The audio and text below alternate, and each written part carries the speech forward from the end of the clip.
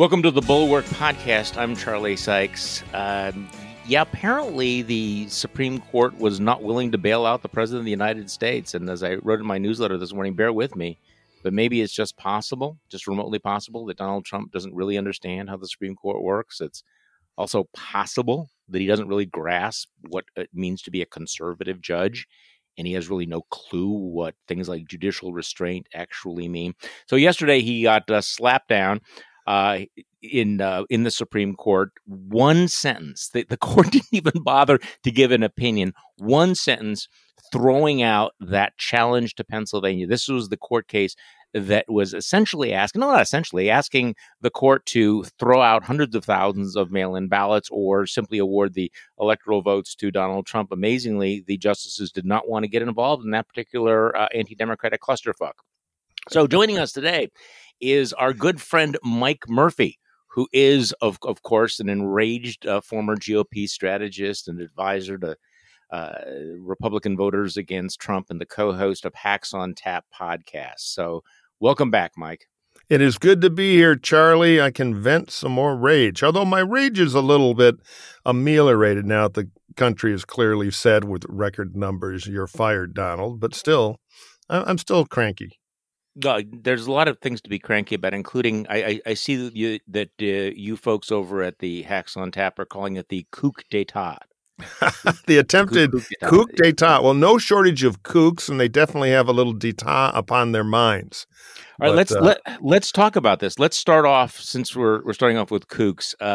I was amazed to find out that televangelist Jim Baker was still alive. Seriously. Yeah, me too. I really miracles. Yeah. I did not know he was still alive, but he's out there and he's warning about the stakes of this election. And he's not only all in for Donald Trump, he's suggesting that if Donald Trump is not kept in power, it will usher in the era of the Antichrist. Now, this may be a little bit painful, but here is Jim Baker, the man of God, man of cloth, explaining the stakes here. This is where we are. This is what comes after this election. This is what God spoke to my heart, that if we do not reelect the President Trump, a man who took a stand, against abortion, he took a stand against Antichrist stuff and all the things that were going on. Mm-hmm.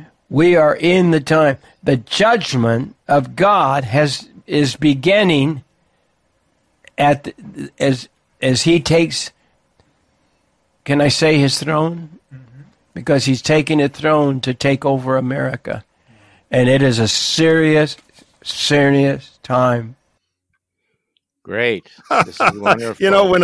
When a send me your credit card holy man starts talking about the liturgical term Antichrist stuff, I don't know, he's really, really worked up about this. I think Trump's actually tried to bring down the Antichrist from the inside. That's been his plan all along, reach sainthood. Yeah. Well, Dragtown, it's always that way in Trump world. You scrape the bottom of the barrel, you find some of these folks. Well, they do that on a regular basis. So the latest Hail Marys, the Texas Attorney General, who's apparently under indictment, right? I mean, he's a crook, Paxton. Yeah.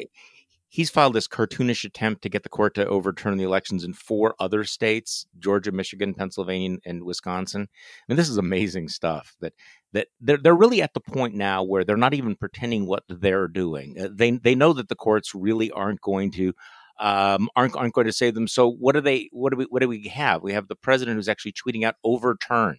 Did you hear the president's tweet this morning?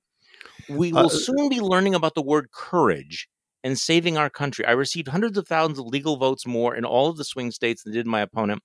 All data after the vote says it was impossible for me to lose unless fixed.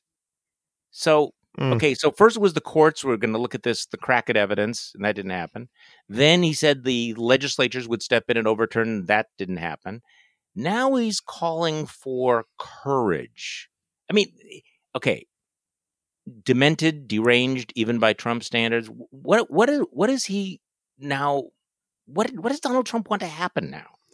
I look at this thing from kind of 2 angles, one of which boiling with rage, the other just exhausted. The exhausted angle is Here's Trump trying to deal in his fragile psychological state with the fact that the country said, you're fired. They don't want him. Get out of here. We hate you. He hasn't heard that since his dad. And so he's got a real crack in his psyche. So he's creating this alternate universe where he's the hero. He was ripped off. But, deep down, he knows he lost. That's kind of the exhausting part. The furious part is it's kind of like when you're on a lot of highways now. As you drive down on the right side, they kind of make serrations in the asphalt or concrete. So if you drift over, you get that thumpa thing. Well, he's been in the regular Trump highway of incredibly irresponsible, corrosive statements that, frankly, are borderline treasonous. He's attacking our democracy. It's horrible.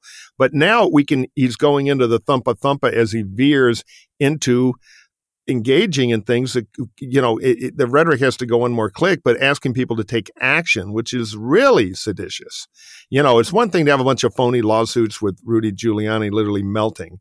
And it's another thing to start saying, take to the streets or wherever he's hinting he may be going. So we're kind of on the thumpa thing. If we go any farther, it's more than just Trump crazy. Now it's active work to undermine a democratic election in our democracy. And that calls for a whole new level. I mean, I think we're venturing into clear 25th Amendment territory.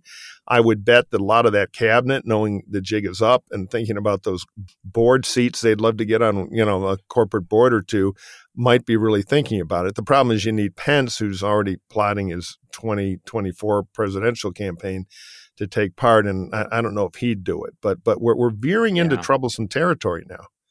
It's sort of like, can we run out the clock? We have 42 days to go. Right. Will something really, really crazy happen? Before we get too deep in this, I want to play the soundbite from yesterday where, again, he's also, talking about courage, and appeared to be, this was before the Supreme Court slapped him down with the one-sentence denial, where he specifically seems to be challenging the legislatures and specifically the justices of the court to do something bizarre. That so much for judicial restraint and not legislating from the bench. I think it's telling that he uses the word courageous here, but this is what he had to say yesterday. I received almost 75 million votes, the highest number of votes in the history of our country for a sitting president. 12 million more than the 63 million we received 4 years ago. President Obama received 3 million less in his second term, and he won easily. I received 12 million more, which, by the way, is a record, 12 million more.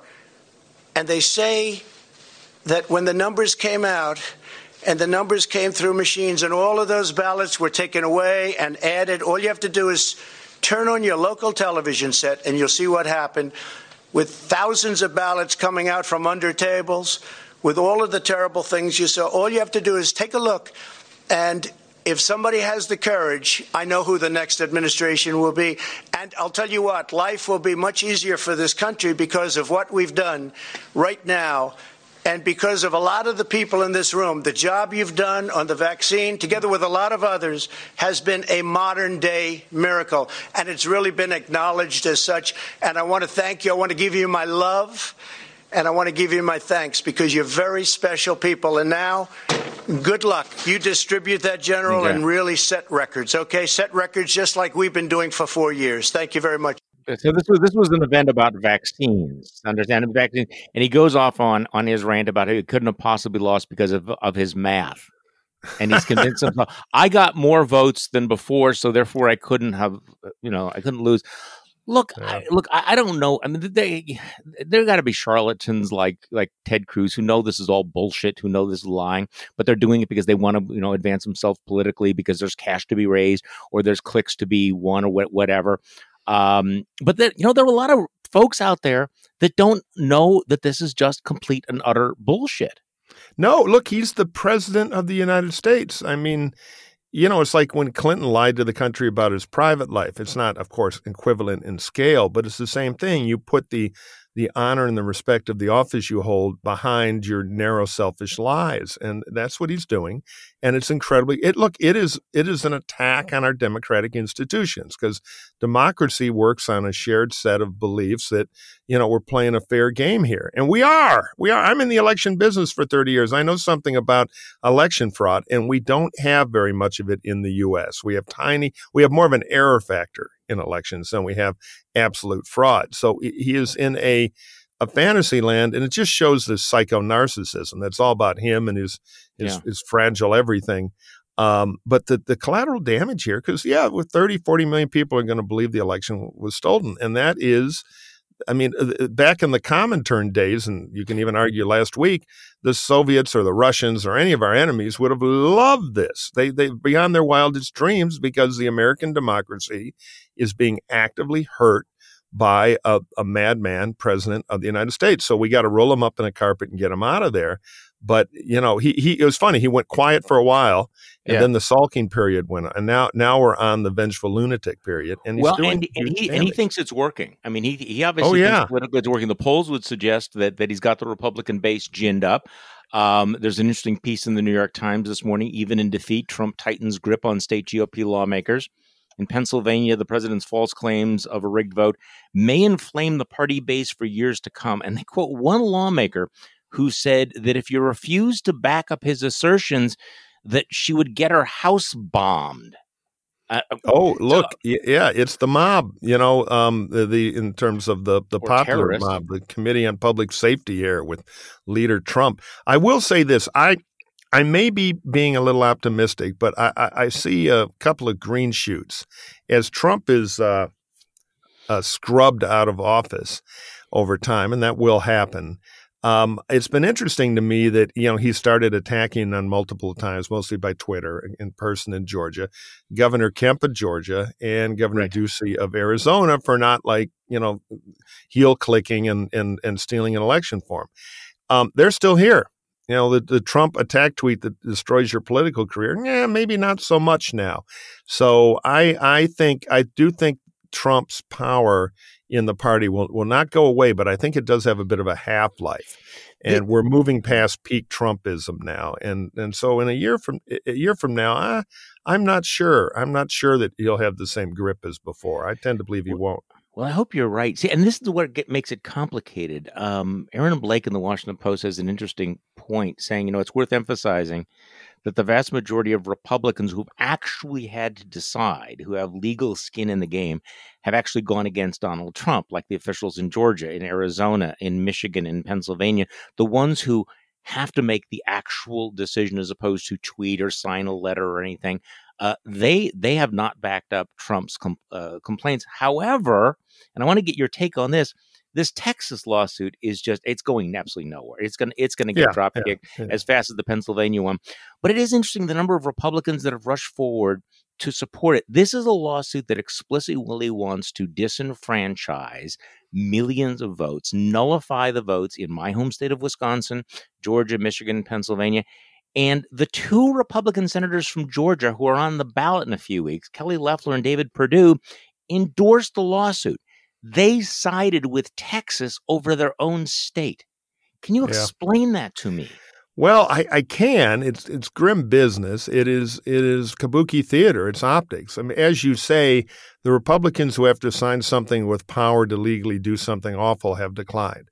The Republicans who endorse foolish things like a lawsuit, like I saw Kelly Loeffler, who was such an embarrassment, and I'm in Twitter trouble because I explain why I might actually vote for her and then go be sick, and I'll explain that. But she's so awful, and I watched that terrible debate, and she was answered was Georgia stolen or not question by, I'm for investigations. Now I'm for lawsuits. The president has a right to a lawsuit.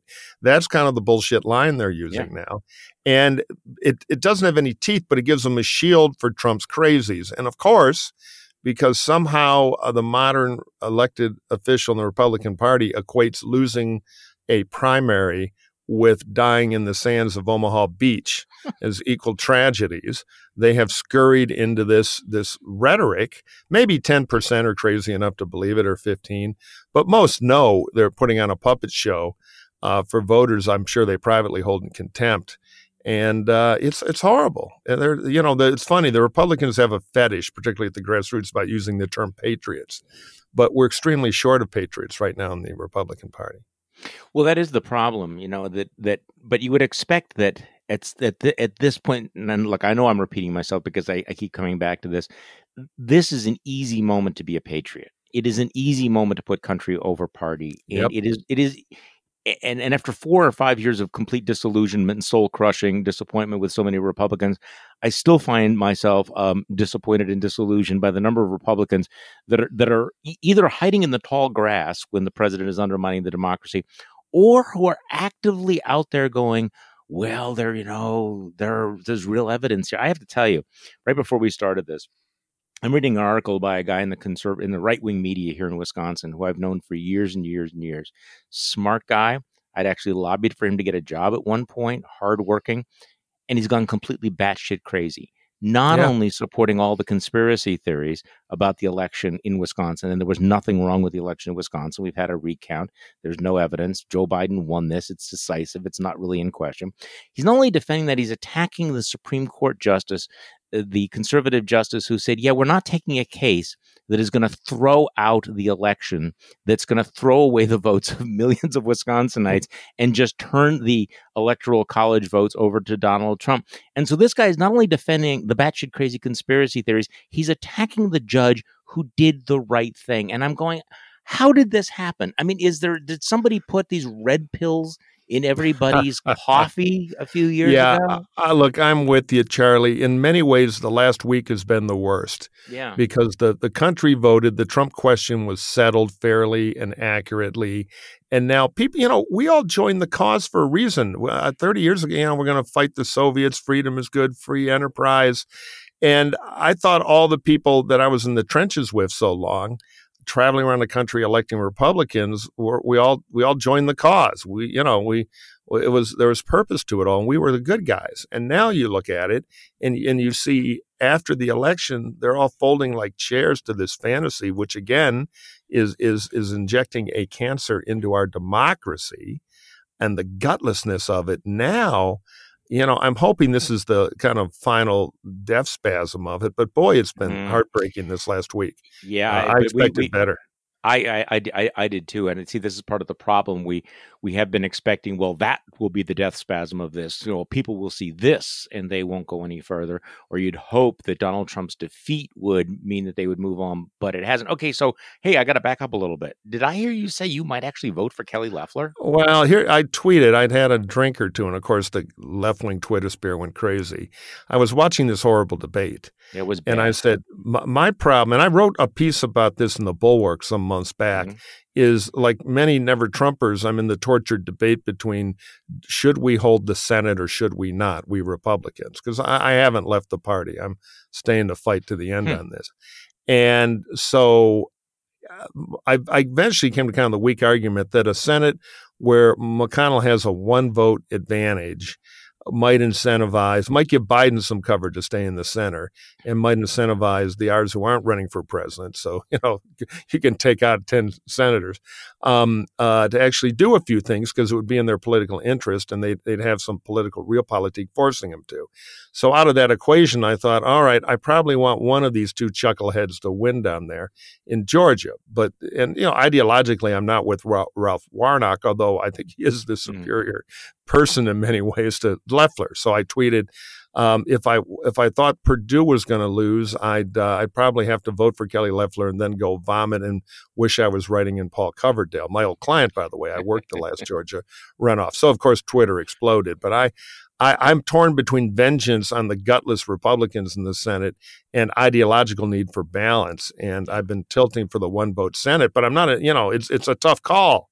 They're so bad. It is a tough call, and I certainly would like to have ideological balance, but I got to tell you, I'm all in right now on vengeance. I mean, I don't blame you. I'm Irish. Burn them down, vengeance, because this horrible moment that we're in right now, where you see the president who is undermining democracy, attacking democracy, and I think it's going to get worse before it gets better, is only possible because of these down ballot Republicans. It is. The mediocrity of the elected Republican Congress is just stunning. Look, I love David French. I'm a Frenchist, but he made the case, don't burn it all down. Well, 2 years ago, part of his "don't burn it all down" philosophy was that we needed to vote for honorable Republicans like, are you ready for this? Marsha Blackburn. a Senate with Marsha Blackburn and Kelly Loeffler and Tommy Tuberville and Tom Cotton and Josh Hawley and Ted Cruz. I'm sorry, Donald Trump is awful, but Trumpism is embodied in that, in that group as well, and that's as toxic and is as dangerous going forward. And the way that they are propping him up and urging him on and enabling him right now at his very worst tells me they cannot be trusted with power or trust in any way. So screw them all. Oh, believe me, I resonate to that argument. I am so torn. I mean, I want the old Tin Men Home Improvement Commission with the ceiling fans and the difficult questions, because there's there are no shortage of chuckleheads, although I can say that about the D's too. But the moral weakness and cowardice of this group has stunned me. And look, I one of my best friends in the Senate, I worked for him the first time he ran for president, and I loved it. I was so impressed by the guy, and I helped him in his Senate comeback, is Lamar Alexander. And yeah. I know who he is. It stunned me. The reform governor of Tennessee, who fought corruption at some risk. Hell, he led a drive for segregation as editor of the student newspaper at Vanderbilt. And for Lamar to go into the tall grass just broke my heart. So when he's got nothing to lose, when he has literally nothing to lose. I know it is. It was some calculation, I think, involving the primary to replace him. But again, it's unforgivable. As somebody with such a great career in public life would do that. So yeah, I hear you. I have vengeance on my mind too. But then again, I got into this business because I think the left hurts the people it tries to help. And so my last tweet is, the firestorm of people named, Biden lover Trotsky rocks or whatever on Twitter was, look, I'm glad I don't vote there. And so I thought Perdue, who's a jerk, by the way, I never liked this stuff you say about Romney. I would take him over her because she's so hopelessly mediocre and pliable. But again, I'm glad I don't vote there.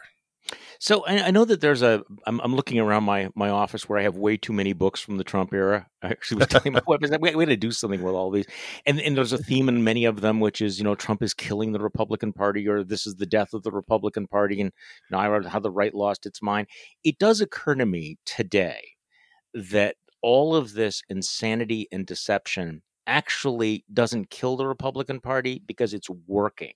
So Newsmax actually beat Fox News in 1 hour. I mean, I'm not defending Fox News, but Newsmax is out there. They have no qualms about spreading the misinformation and the fantasies and the conspiracy theories, and it's working for them. They actually won 1 hour last week. And Donald Trump, who every day is just a fire hose of lies and bullshit, is looking at the polls and going, hey, I got 70% of Republicans who think that who are believing my lies, that I didn't actually lose the election, that I clearly, decisively, and obviously lost. I can keep doing this. This is going to be an interesting war. Newsmax makes Fox look like the Roman Senate. I know. It's completely lunatic. I feel sorry for Greg Kelly, who I know in real life seemed like a reasonable, decent person, and I watch him do his act on TV. It just breaks my heart. But there's going to be a war because Newsmax and OAN are better at what we TV geeks call the over the top, or the basically non-traditional cable channel way to distribute streaming content, and they're doing well there. So Fox is going to have an attack from the right. And it's going to be interesting to see how all the cable networks deal with a Biden administration. Easiest for the Fox and the OANs and the Newsmax is just to be pure acid throwers. But, there's going to be competition in their market. So, no, I get your point. And it did work down ballot. Now, I think part of the reason it worked down ballot was not Trump driven.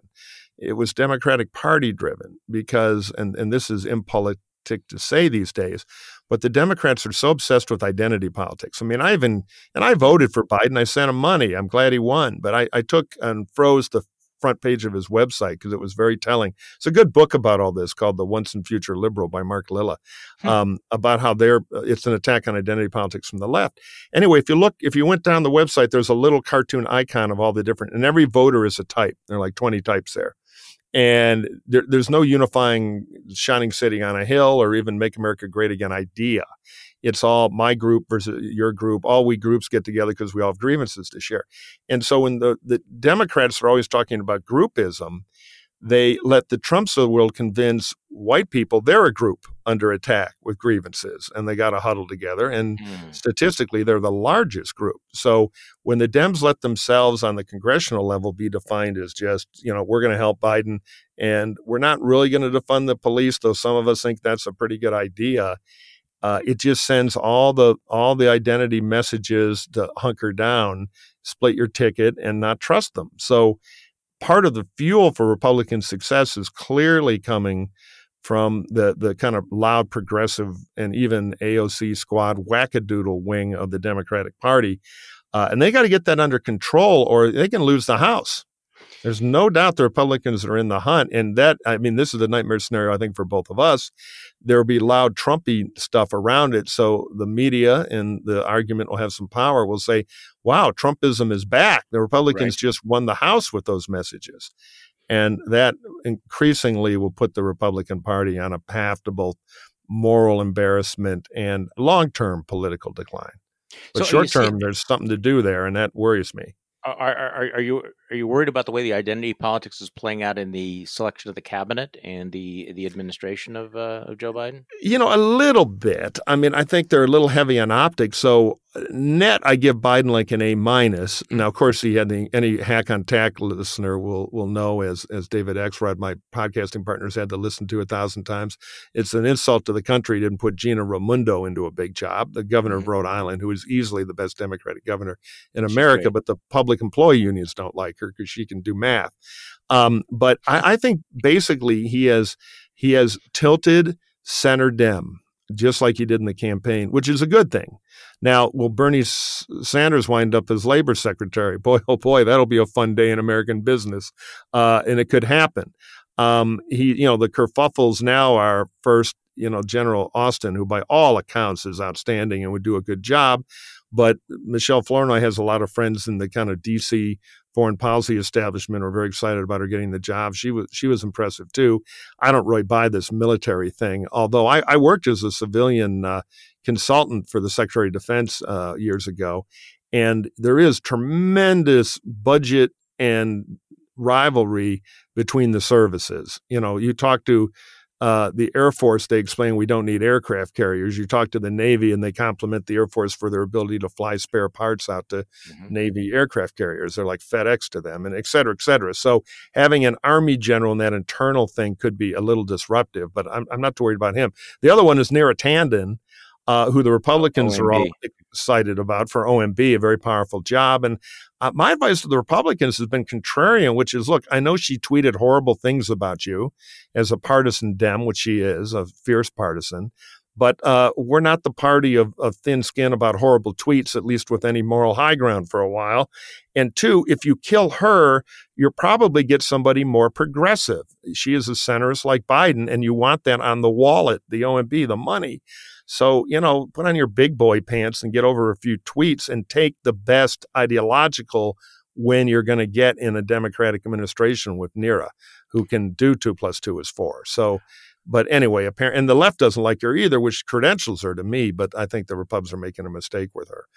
Well, yeah, no, it's also interesting to have Republicans who spent the last 4 years not reading any of Donald Trump's tweets now suddenly deciding that that every one of Neera Tanden's tweets over the last 10 years becomes disqualifying, and also that being nasty on Twitter is a big deal. It's horrible. Yeah, and big problem.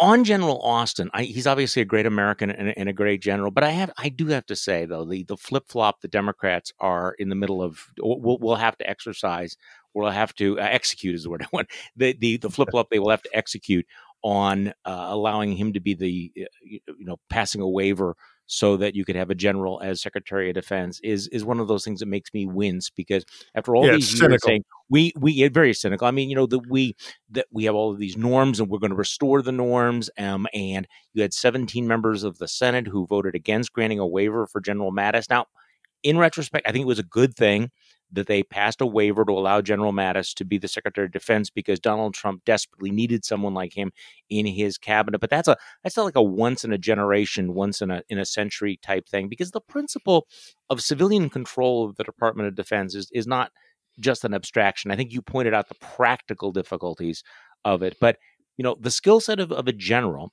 is really not the same as the skill set of the Secretary of Defense. And there's a reason why when Congress created the Department of Defense, they specifically said that it's got to be led by a civilian. And they really went out of their way to make sure. It was always right. You bend the rules for a general marshal, and we did for Jim Mattis, but you're right about the hypocrisy. The other thing is what the Pentagon really needs is massive reform.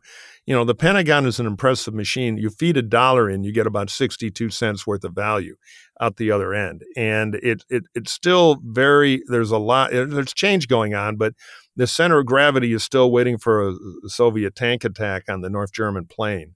It's very hard to get generals to look forward. And we have a bunch of young, outstanding officers who think that way, but they really need a powerhouse SecDef with a president behind them to do the politics of some reorganization. And, in my experience there, anybody over 3 stars is a politician, but you really need a super politician. So I take your point, and I think it was a bit of a stumble. The other thing I thought he'd do was a big, crafty, old school cigar chomping politician move, which is call up Mitch Daniels, who has split his career between effective budget politics in Washington, very effective governor of Indiana, and effective pharmaceutical executive, and said, Mitch, can I get you to come in for 2 years and fix HHS?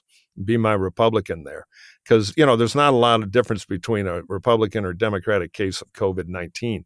I think Mitch is the kind of guy who might have done it, and he could have checked his Republican box with a governing conservative there. Instead, we have Becerra, the AG here in California, a former congressman, fairly effective operator on the Hill, but a bit of a liberal hack, to be honest. So I was a little disappointed with that choice. And kind of a culture warrior, right? I mean, I'm reading from cultural conservatives. This seems to be the real flashpoint for them. That here's a guy that actually sued the Little Sisters of the Poor to make them cover pills that caused abortions or something.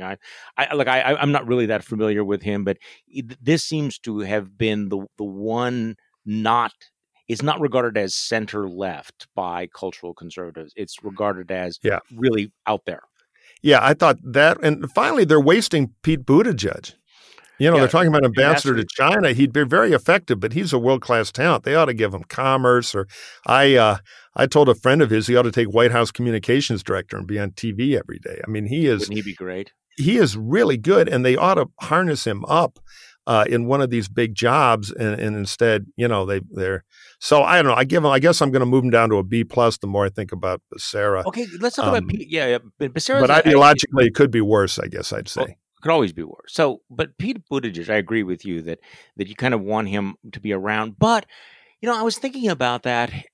Maybe, sending him out as ambassador to China gives him some of the seasoning, some of the gravitas that he might lack. So, in a way, grooming him for much bigger positions. Because let's face it, okay, so you put him in as Secretary of the VA or Secretary of Commerce. These are kind of dead-end jobs. And so kind of think of it as a boomerang. You send him out to China, bolster his credentials, and bring him back as something much more significant later. This guy is what he's like, 22 years old. I mean, he's going to be around for freaking ever. He's going to be around for another 50 years.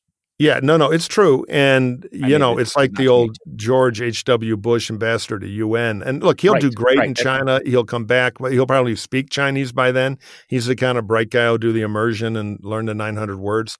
But I would say putting on a Pete Buttigieg fan hat, other than our obvious ideological differences, the one problem is you go to the PRC, and now you own the PRC, and you're working for Tony Blinken, who's going to micromanage the big stuff. You'll be a voice at the table, but very few U.S. ambassadors in an A-list country in the last 30 years have had much to do with making policy. So you get all the downside. You're not given the orders. So I think it's a mixed bag. But on the other hand, you're right. He'll be able to come back, and his arsenal of impressive card tricks will increase, and he'll do a great job. I guess I was thinking of that George H.W. Bush model of using it. So Tony Blinken, obviously a safe choice for Secretary of State, solid guy, experienced, close to the president. I have nothing negative to say about that at all. I am fascinated though by this dynamic between John Kerry being, in the cabinet and having this being in every single meeting and being on the National Security Council. Is that going to be complicated? Tony Blinken and then like right next to you, the former Secretary of State, John Kerry, who's kind of known as being a freelancer. Yeah, it has the potential to be complicated. I think Blinken has been Biden's staff for a long time, so they have the symbiotic relationship. And if Biden picked a Secretary of State who had maybe a ton of gravitas but did not have a personal relationship with Biden, I doubt it would work because Biden's always been really more interested in foreign policy than anything else. So it's going to be something the POTUS is very interested in. So you kind of want a Sec State who's going to be totally aligned and can read his mind and be a proxy for him. But Kerry, they've given Kerry an interesting portfolio, and I think he's got, again, I'm putting aside my ideological worries, I think he does have the personality, the gravitas, and the temperament to go out and be the climate change guy interacting with the endless world appetite for discussion about climate change. So I don't know. I have a feeling, and I'm guessing here, that politicians like Kerry, who've had a good run but are now they're in their twilight, are more interested in kind of place in history, being effective, moving the needle, than they are like, how will this play in New Hampshire? I got to plot my next political move. So I'm kind of guardedly optimistic about that. But I think the Blinken Biden thing is such a mind meld that it'll probably work pretty smoothly. So I don't know how this is going to play out, but obviously if you're giving advice to the Biden, folks about what do you prioritize, you got to get the economy right and you got to get the vaccination right. Those would be the two things. You don't get those right, then nothing else works for you. The politics of the vaccine just fascinate me because Trump wants to take credit for it, right? He wants to say, I am the one who's responsible. It's the Trump vaccine. And so he's pushing it. And yet my gut tells me that after January 21st, much of Trump world is going to become anti-vaxxer. And so that I'm saying? Yeah, they won't be able to resist it like flies to the dung. Exactly. Yeah, if you're Biden, I think it's pretty simple. It kind of all of a sudden it's December 41. All right, we're going to need 1 million tanks in a year called Detroit. And so what can we do to get 200 million doses done and out there by the end of April and delivered? The good news is that the good old USA is still great at logistics, and those nasty Navy guys and admirals I used to work with, they're kind of right about the military, particularly the Air Force. They're incredibly good at moving stuff. FedEx, UPS, all those logistical hubs, which are incredibly complex. A lot of ex-military guys were involved in building that. So I think we're going to rise to the occasion on vaccine production and vaccine distribution. So, but Biden's got to do that. He's got to get a stimulus bill through. And I'm one of these fiscal conservatives fretting about this thing is costing World War II dollars and real dollars. But the sooner you inject some dough into the system, the less damage it'll do. Some of these small businesses aren't coming back. That can start to wreck commercial real estate, credit unions, And so this thing it's like a spreading virus there in the economy, and they got to pump out a good chunk of money. They really have to as well. And this is one of those moments where, though it is a K-shaped recovery where you do have different, 2 Americas or 3 Americas here. And there are millions of Americans who are being told, stay home, don't go to work because of the coronavirus. And yet if there's not money out there, they're just going to fall through any safety net that we have. Yeah, so it's going to be incredibly. If we're shutting down the businesses, we need to help them. Yeah, the other problem is in our modern technological era, the miracle, the reason we're not all in bread lines is if you work with your brain, you can do most of it from home on a digital device connecting you to other people. If you work with your hands, you're out of luck. And we already have this income disparity. People who work with their hands have had flat real wages for a long time until only recently as that started to creep up. So if we want our democracy to hold up, we gotta make it work for people who right now are being destroyed by the reality that they can't go on Zoom to run their carpentry shop. So we got to inject money there and fast. Well, what's interesting about this is now we're going to have a test for this new populism, and I thought it's interesting that Josh Hawley, who I'm to say that I'm not a fan, is putting it mildly, but so he's decided he needs. He's the worst because he knows better. He's not dumb. Exactly. That's exactly why he's the worst of the worst.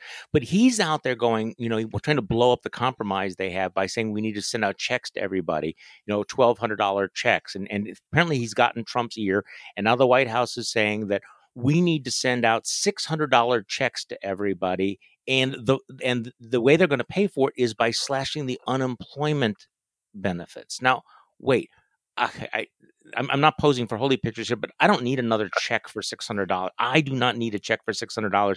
There are people out there, the kinds of people who are in these massive food lines and everything, whose jobs have disappeared. If you're going to spend this kind of money, send it to the people who actually need it. Target it to the people who have lost their jobs. Don't send it to the people like me who are still sitting here on Zoom making a living. No, you're exactly right. You grab the W-2s. It's irrational.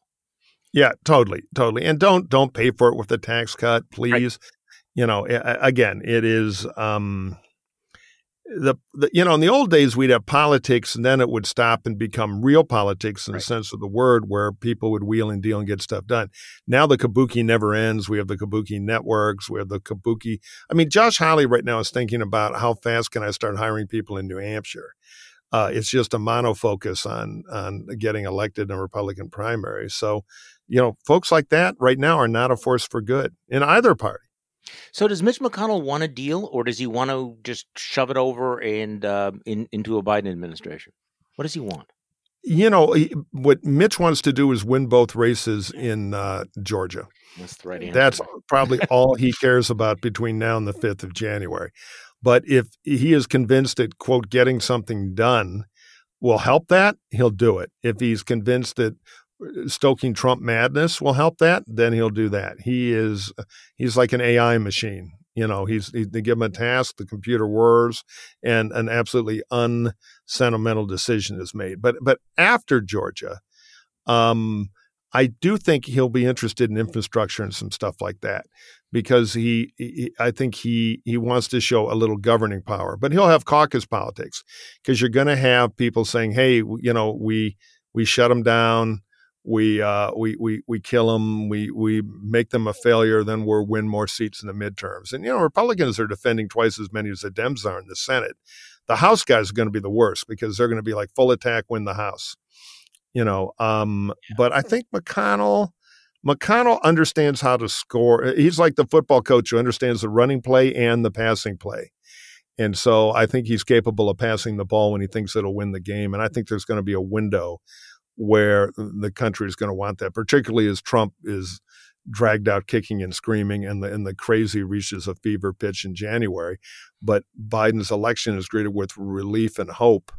And do the Republicans really want to be the Grinch there? I think there's an opportunity for Mitch to help himself, help the caucus, help the politics. And the question is, will Biden soften on some of the labor Davis-Bacon stuff in a big infrastructure package so he can actually get some value for dollars? But I don't know. I see room there. It is true, by the way. There's one thing that I think commentators have missed. For Mitch McConnell, one of the most important things happening is that his wife is leaving the Trump cabinet. The glue that binds, that's not been a small factor, because personally, I'm sure he detests Trump. Yeah, but and that's been a real tie here. No, I do think that there's the mood in January is going to be there's going to be still a lot of anger, but I think it's going to be relief. And then, of course, Mitch McConnell has to decide. Mitch McConnell has to decide whether or not, in order to sabotage an incoming Biden administration, he's willing to actually sabotage the economy, and I think that's a tough one. It was one thing to cut Barack Obama's tires to make him a one-term president, but when you're faced with the pandemic, when you're faced with this kind of an economic challenge, I'm not sure that he wants to be the Grinch at that moment. But who knows? There's a story. Yeah. I wish I had it in front of me from Obama's book, which is actually rather entertaining, where he describes a scene with Mitch McConnell where somebody stops McConnell and trying to talk about the merits of a public policy issue, why a certain piece of legislation is good. And McConnell just raises his hand, holds his hand up and says, "You apparently are under the impression that I give a damn." No. He missed his vocation in the 19th century as a riverboat gambler, because that calculator is first, but there's not a lot of sentimentality there. But I think Mitch is smart enough to understand that we're going to go into an era of hope post-Trump. There's going to be a rotation. And I'm hoping the country has sparked a Politico hope by a TV pilot that I'm hopefully shooting for CBS in January, starring Dr. McDreamy himself, the great Patrick Dempsey, who's a real political junkie himself. It's set in the U.S. Congress among a bunch of cynical killer politicians on both sides, and a little hope breaks out, and they find they like it. And so that, with a little luck, that'll be, if the pilot is picked up, that'll be coming to your TV screen in September next year. I need something else to binge on because, I'm almost at the end of the West Wing. So. Oh, yeah. Well, we're a little more cynical in West Wing, but you will see Congress in the real way, which will be a lot of fun. And we're casting now. We're getting some tremendous actors, a big ensemble. So, no guarantee we're going on the air, but we're a pilot, and we're gonna start shooting late January, early February. And it could be a very interesting year in American politics. Oh, it will be an interesting year. Mike Murphy, thank you so much for joining me. I appreciate it, and for really very grateful for how generous you are with your time today. Oh, thank you, pal. It was fun as always. And thank you for listening to today's Bulwark Podcast. I'm Charlie Sykes. We will be back tomorrow, and we will do this all over again.